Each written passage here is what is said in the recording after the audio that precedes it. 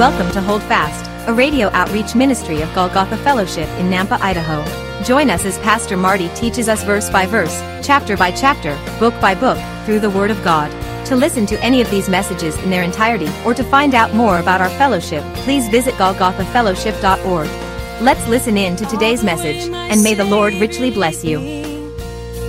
What have I to ask beside? Can I doubt His tender mercy, who through life has been my guide? And may peace divine His comfort, through my faith in Him to dwell. For I know whatever. But anyway, I was thinking about this. Man, this is even before internet. This is before VCRs. And I realized I am getting old. All these kids tell me I'm getting old. And I'm like, what? I'm getting old? I really am getting old. And they say the memory's the first thing to go. Right? And I don't know what the second thing is. I can't remember what they said. But memory is the first thing to go. And it's one of these things that you just... What was I talking about? TV, to be continued, right? Okay. So to be continued is important. And it's important for our lesson today. It really is. And you're thinking, yeah, well, you said earlier you're going to finish your joke, so I'm going to try. But here's the thing, that to be continued, I remember as a kid when these episodes would happen, at the key moment, when we needed to know the next detail, to be continued.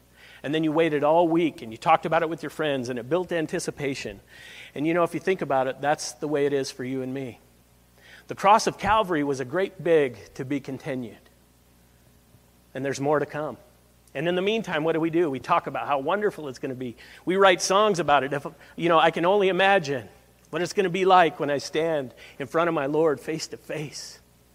And the anticipation builds, and we really long and look forward to that day when our Lord comes to get us, when our Boaz, our kinsman redeemer, comes to get us. And last week we saw a picture of this to be continued for Ruth, in the story of Ruth.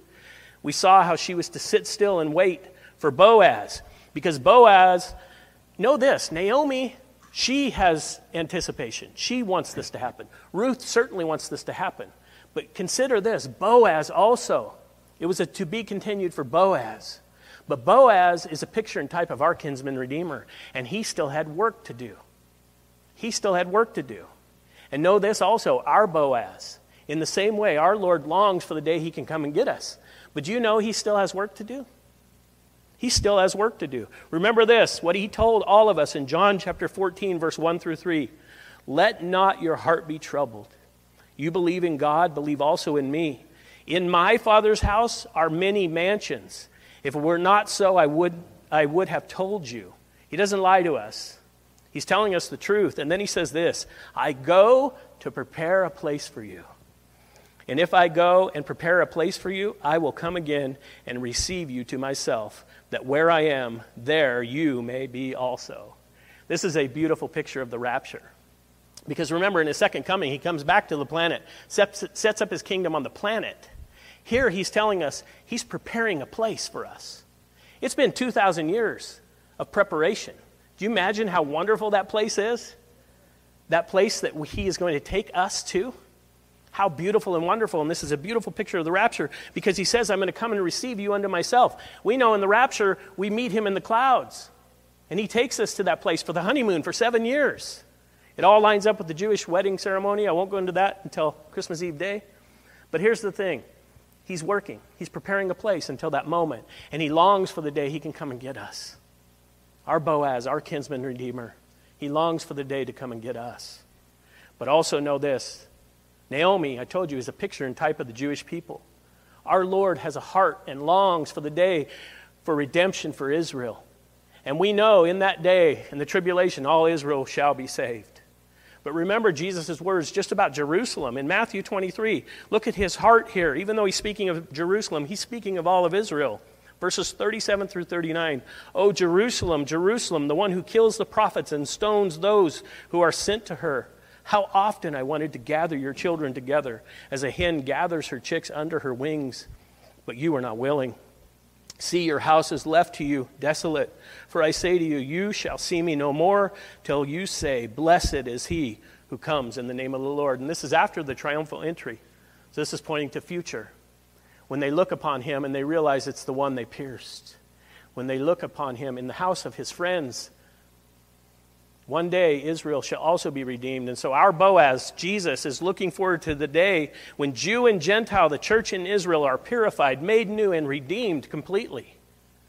Redemption, we are redeemed, but we are being redeemed. And we're going to see the fulfillment of that. And in the book of Ruth, we see a lot of this. And as I've stated, we see a lot of pictures and types throughout this book, and it's powerful.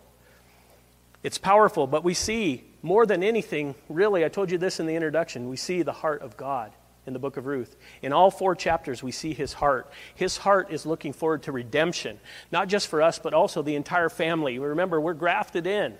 And he longs for the day when Jew and Gentile, when it's satisfied, when we are completely redeemed, when it's all made new.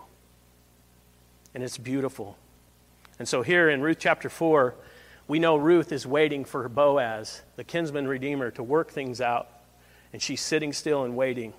Verse 1, I'll read through verse 5. Now Boaz went up to the gate and sat down there. And behold, the close relative of whom Boaz had spoken came by. So Boaz said, "Come aside, friend, sit down here." So he came aside and sat down. And he took 10 men of the elders of the city and said, "Sit down here." So they sat down. So he has a plan. Verse 3, then he said to the close relative, "Naomi, who has come back from the country of Moab, sold the piece of land which belonged to our brother Elimelech.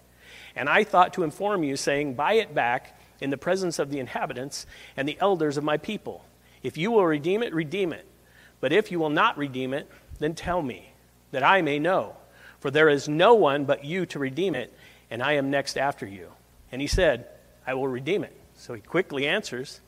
Verse 5, then Boaz said, "On that day you buy the field from the hand of Naomi, you must also buy it from Ruth the Moabitess, the wife of the dead, to perpetuate the name of the dead through his inheritance." And so we see here in chapter 4, Boaz is doing exactly what he said he was going to do. He's working out, he's taking care of this matter.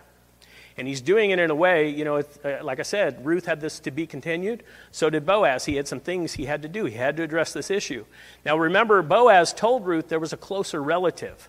There was a closer relative, one who could be the kinsman redeemer, if he was willing and able. If he was willing and able, there was another. And so most likely Elimelech, this is probably it could be Elimelech's brother. It could also be his uncle or his cousin. That sounds like a bad joke in and of itself, right? But here's the thing. We don't know for sure. But we know that Boaz and this man are most likely cousins. But he had to go through this process of redemption. He had to take it to the closest relative, that the closest relative would have the chance to redeem. But then we know he had sent Ruth on her way and Naomi, and he told them he was going to work this out. He wouldn't rest until it was done. And now here in chapter 4, Boaz is working it out. He's attempting to resolve the matter. He goes to the gates of the city. Now the gates of the city were where legal matters were taken care of in Israel. In ancient Israel, F.B. Huey wrote this: "The city gate was a kind of outdoor court, the place where judicial matters were resolved by the elders and those who had earned the confidence and respect of the people. A place for business and as a kind of a forum and public meeting place." And so this is where Boaz goes. He goes because he's going to take care of this legally and properly under the law. He's going to do this, and we see here in verse 2 that 10 elders were present. And this is interesting because, just so you know, this is the same number that in modern Israel today, to establish a synagogue, they must have 10 men, 10 elders, righteous men, 10 righteous men. And understand, 10 is the number of God's law. We know the 10 Commandments, there are 10. But 10 is often used in Israel for governmental proceedings and for legal issues under the law. And so we know a quorum of 10 was always needed. But if you've ever wondered, or maybe you haven't, but I'm going to tell you anyway, where they get this number 10 from, it's from a very famous chapter. Again, swipe your phones over, if you would, to Genesis chapter 18. I want to show you where this number 10 comes from. It's important for our context, I believe. In Genesis chapter 18, we see this powerful chapter where Abraham, he is contending for his nephew, Lot, because God comes to Abraham and reveals to him that destruction is coming to Sodom and Gomorrah. And this is another lesson. God always reveals to his prophets, to his people, when destruction is coming. And that's very relevant for our day, just so you know. And so here's the thing. For those who want to deny that the Lord is coming for his people and that destruction is coming upon the planet, that's fine, but I know what his word says. It's been revealed through his word and in the hearts of people who love him. And so just know that. We'll look at that again in a couple weeks. But in Genesis chapter 18, we see Abraham goes and he contends with the Lord. The Lord is telling him this, and Abraham has no problem interceding for his nephew. In verse 24 through 25, we read this. Suppose there were 50. This is a very famous passage where Abraham is trying to negotiate with God. Suppose there were 50 righteous within the city. Would you also destroy the place and not spare it for the 50 righteous that were in it? Far be it from you to do such a thing as this, to slay the righteous with the wicked, so that the righteous should be as the wicked. Far be it from you. Shall not the judge of all the earth do right? Now, when you first read that, you're like, whoo. I mean, I'm careful not to talk to God that way, but when you have an intimate relationship with the Lord, I think the heart of Abraham is known here to God. And so we know the Lord famously answered in verse 26, he said, so the Lord said, if I find in Sodom 50 righteous within the city, then I will spare all the place for their sake. But then famously, Abraham begins to negotiate. Well, what about 45? How about 40? You know, he goes down this list, and he gets to 20, and the Lord says, okay, if there are 20 righteous, I won't destroy it. But Abraham takes it one more step. He's thinking, surely 10. There'll be 10 righteous. And in verse 32 and 33, we read this. Then he said, This has been Hold Fast, a radio outreach ministry of Golgotha Fellowship in Nampa, Idaho. Thank you for listening today. If you would like to hear this message again, or any other in their entirety, please visit golgothafellowship.org. Our fellowship meets in Southeast Nampa, and our Sunday services are at 10 a.m. For more information, visit our website. Until next time, may the Lord richly bless you. Hi folks, Pastor Marty here. Thank you for tuning in. I hope you enjoyed the teaching today. You know, it's my prayer that it's encouraged you to continue faithfully in the study of God's Word. I think it's so crucially important that these days the body of Christ stay grounded and anchored in the Word of God, as the world around us is sinking in the waves of false doctrine and the opinions of men.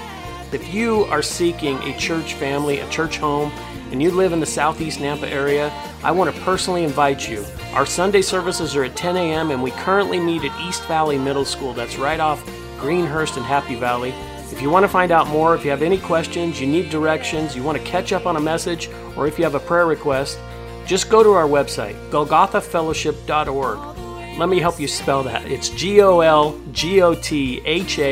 fellowship.org. Until next time, may God bless you, and remember to hold fast.